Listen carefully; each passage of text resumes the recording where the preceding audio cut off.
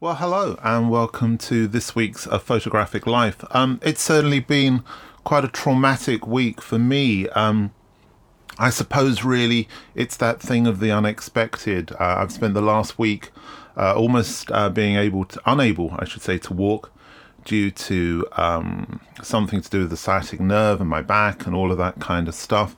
And also spent a week fasting due to antibiotics, which I was given to help with the back, which didn't help with back at all, but just made things 100 times worse. Anyway, I'm still here.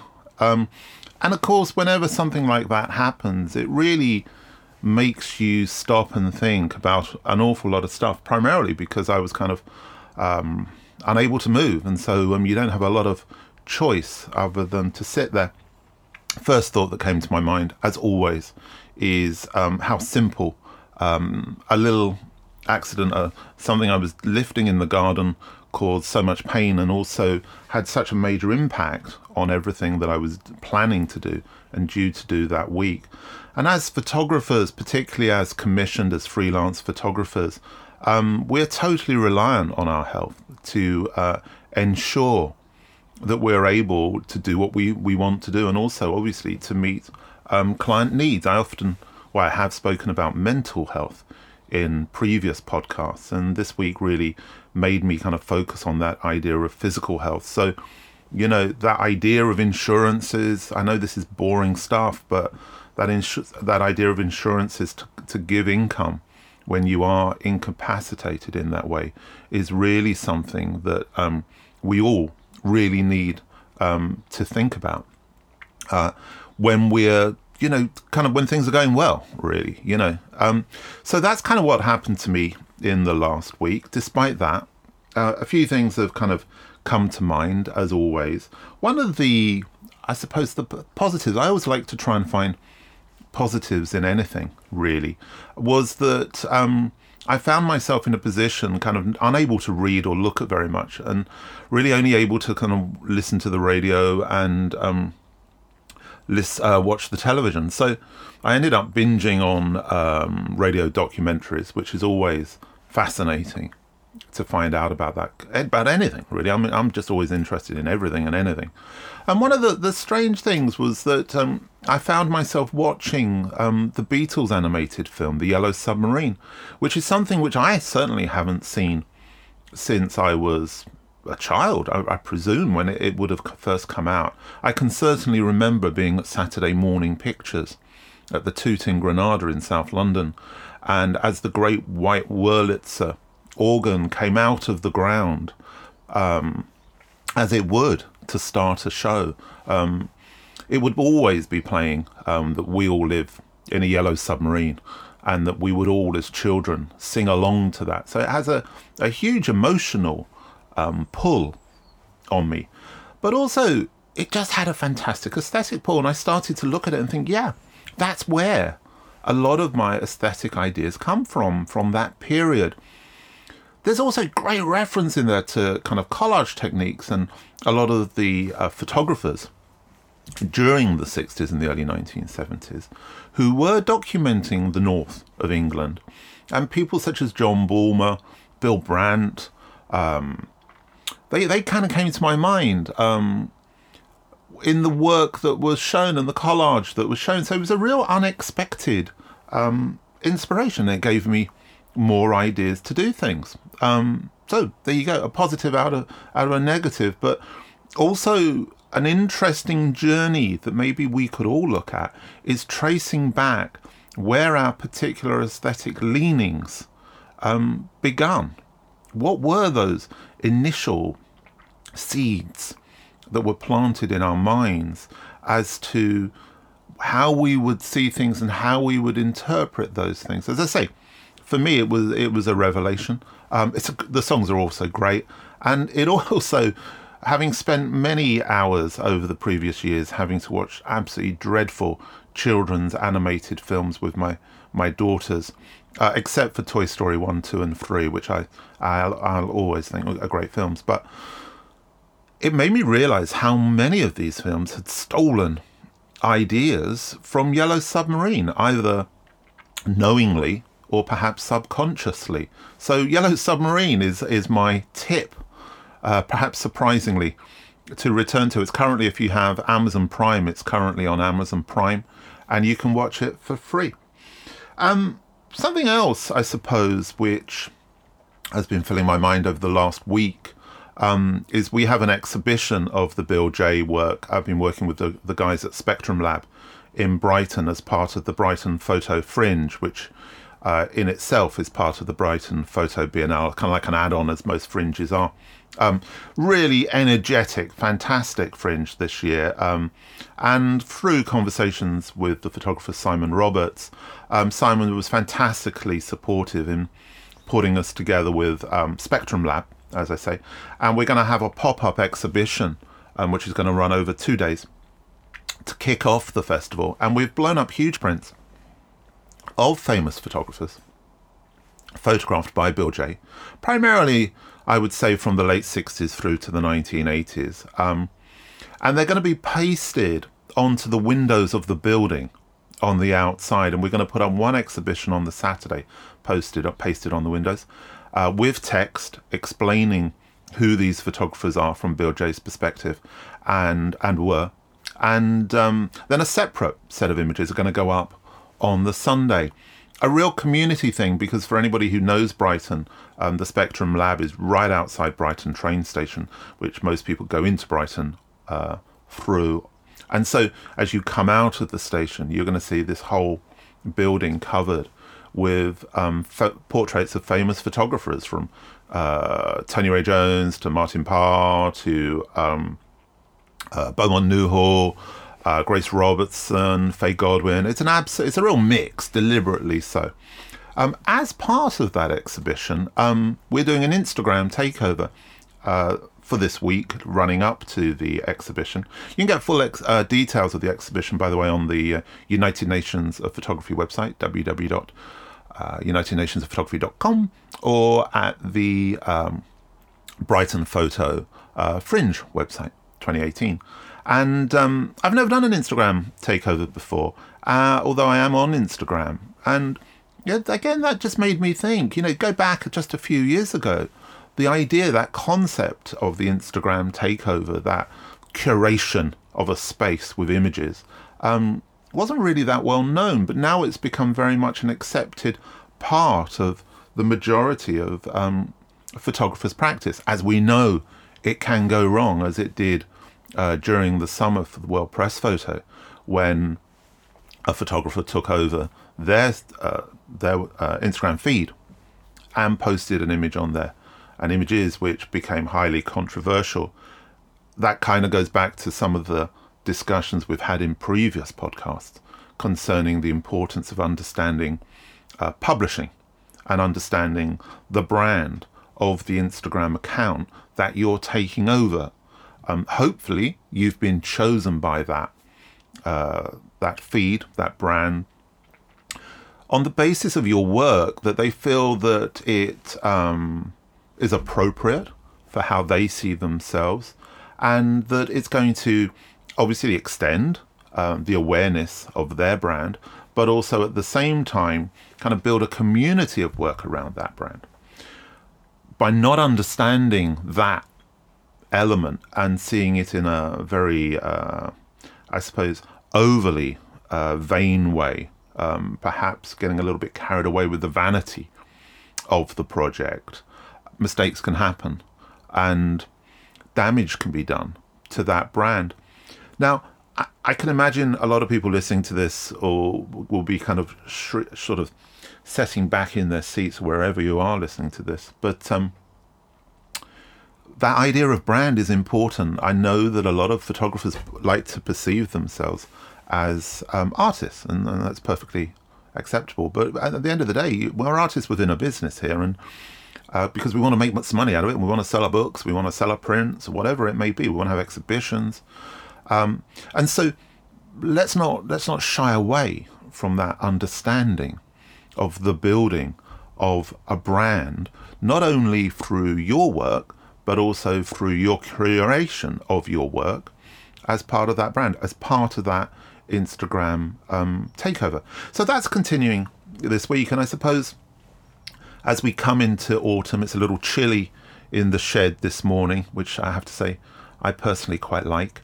A lot of projects which I've been collaborating on over the last few months are coming to fruition. Autumn is a time when a lot of those projects do sort of come to pass and come to be, and there are a lot of events going on, a lot of which seem very exciting.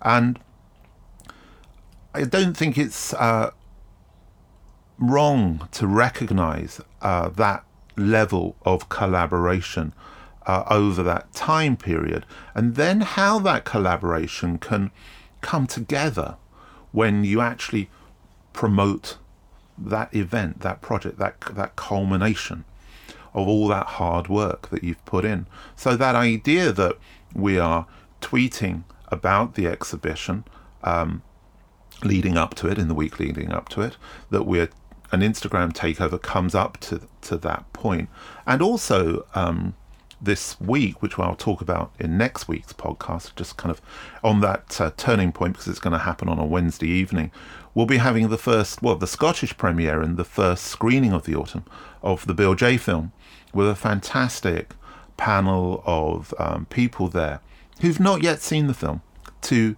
have a Q&A at Edinburgh Napier University. Once again, huge support and thanks to David Eustace, who is the Chancellor of Napier University, who put himself behind the project and has made it happen. And I'll talk about who's on the panel and how that all goes next week. But once again, that idea of collaboration, of working with different people. So not only am I working with people in the commercial sector, in Spectrum, which is a photographic print lab, within the academic sector with Napier University, but also the photographic sector with people such as Simon Roberts and David Eustace, who is, as well as being the Chancellor, is an outstanding photographer and filmmaker. And I highly recommend, if you don't know Simon Roberts' work, or if you don't know David Eustace's work, that's Eustace, Google these guys, find out about these guys and find out about their work, and also just have a look at how embedded they are in the community and how supportive they are of the medium. I certainly know that, having spent the last week reliant on other people in so many different ways, that there's nothing wrong with reaching out and asking for a little bit of help. Last week we had a little change to the running order, and we introduced Burke Uzel talking about his images at Woodstock in 1969, those iconic images and how they came about. And thanks very much for all of the positive response to that kind of feature. It's going to happen again, but intermittently I'm just going to kind of drop it in when I think it seems like a good idea to do so. We've got some great people coming up in future podcasts, telling stories about their work, usually about specific projects. But this week we return to our What Does Photography Mean to You? And I spoke earlier about photographers who documented the north of England in the late 1960s and also then moving into the 1970s. And there can be few more important archives than the Amber Collective Archive, documenting the northeast of England in that period. If my memory serves me rightly, they started in around 1968, 1969, and initially as a film collective, but they introduced one photographer into their group, and that photographer was Sirkka-Konttinen, and I hope I've pronounced that correctly, Sirkka. Great work, and Sirkka's work is phenomenal. And again, if you don't know her work, check it out, Google her, and check out the Side Gallery, who are a really ambitious and energetic group of people that came out of that kind of scene. So check out those guys. And this week it's Sirkka explaining to us on an audio for no more than 5 minutes exactly what photography means to her. The girl on a space hopper. She bounced past my camera down the cobbled lane in Baika, the working class community in Newcastle upon Tyne where I lived. In her mother's sequin dress, tied with a red velvet sash, her long hair flying. The splendor of her journey was caught in a heartbeat in black and white. It was 1971. From behind, she looks about 8 years old. For 40 years, people have been asking me who she was, but I didn't know. 2 local women claimed to be her, but turned out not to be. Then a woman from Manchester got in touch. Other members of her family were in my biker book, and so was she, the girl on the Space Hopper. She had no idea this image had become one of my signature pictures. It had travelled the world. It keeps on following me, almost as my avatar. She tells me she had been the wild child of biker, always dressing up in her mother's spangly clothes. She said, "I didn't know where I was going, but I must have got there with that dress on." We met and we became friends.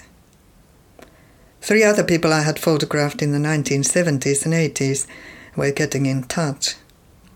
As with most of my photographic projects, the catch-up stories too eventually end up as filmed narratives. The Space Hopper story kickstarted a new miniseries. Much of the year was spent on editing stories from her and her family, adding and animating photographs not seen before. Her story had a dark side to it, and I was a little nervous bringing the finished film back to her. Her mother and close relatives had gathered to watch the first screening of the film in the mother's family home in Manchester. While digitizing my archive of 50 years, I had come across 2 more frames of the girl on the Space Hopper taken at the same time, a side view and a front view. They went into the film. When the images became revealed, I noticed the mother taking a sharp intake of breath with a quick glance at her daughter. At the end, the whole family clapped, warm and proud to have had their lives recognized in this way. 3 days later, I get a phone call from the mother. She says in a faltering voice, "I am so sorry, Sirkka, but when I saw the face of the Space Hopper girl, I knew she wasn't my child." It had been a genuine mistake.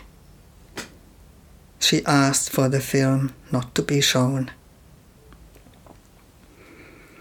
I studied the face of the Space Hopper in my photographs and compared it with her image now, and I simply couldn't believe it wasn't her. But I didn't hear from her or her family again.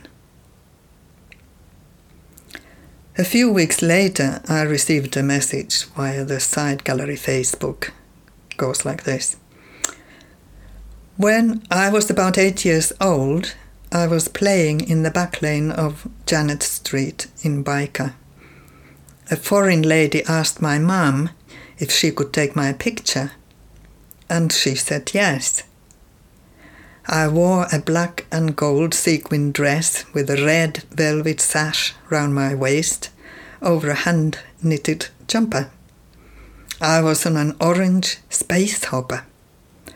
I am the Space Hopper girl, not the other lady that's claiming to be her. I know 100% it's me. Well, she remembers the color of the velvet sash. It's got to be her. So the story will go on. She would like to meet me. Perhaps there will be a film after all. This is what I love about documentary. It captures something very specific and intimate, and yet we, the audience, can take ownership of the images and read our own lives into them. These may become stories that the photographer can't walk away from either. Another form of journeying that is as unknowable as it is exciting. Wow, what an incredibly powerful piece of audio, bringing so much to an image, a photographic image. Really moving, I think. Anyway, thank you very much, Sirkka. Really incredible. I hope you've enjoyed this week's podcast. I'm really pleased I was able to actually do it, to be honest with you. There was a time this week when I thought maybe this would be the first week we would miss out and I wouldn't be able to drag my sorry old body up to the top of the garden. Anyway, thanks very much, as always, for listening, for your input, for your feedback, and I look forward to catching up with you again next week, hopefully slightly more mobile.